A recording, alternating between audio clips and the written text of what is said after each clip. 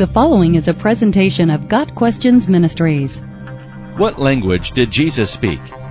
While Jesus very likely spoke Aramaic, Hebrew, and Greek, Aramaic was likely the language Jesus spoke the most. The Gospels record Jesus speaking numerous Aramaic words. Talitha kum, Mark 5 verse 41. Ephatha, Mark 7 verse 34. Eli, Eli, lama sabachthani, Matthew 27 verse 46. Abba, Mark 14 verse 36.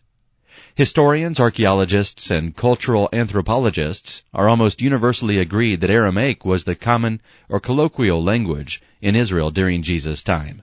Aramaic was very similar to Hebrew, but with many words and phrases that were borrowed from other languages and cultures, especially Babylonian.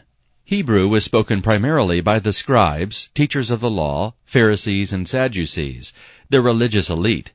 Hebrew was likely often read in the synagogues, so most people were probably able to speak and understand some Hebrew.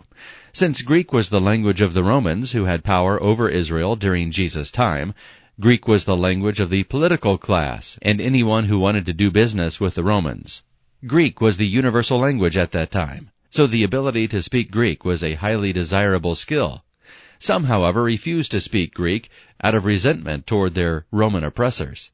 When Jesus spoke with Pontius Pilate, it is possible that he spoke to him in Greek, although Pilate, as the governor, likely would have been able to speak Aramaic as well. Jesus, as God incarnated in human form, could have spoken any language he chose. In his humanity, Jesus likely limited himself to the languages common to his culture, Aramaic, Hebrew, and Greek.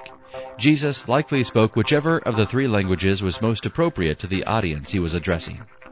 Got Questions Ministries seeks to glorify the Lord Jesus Christ by providing biblical answers to today's questions. Online at GotQuestions.org.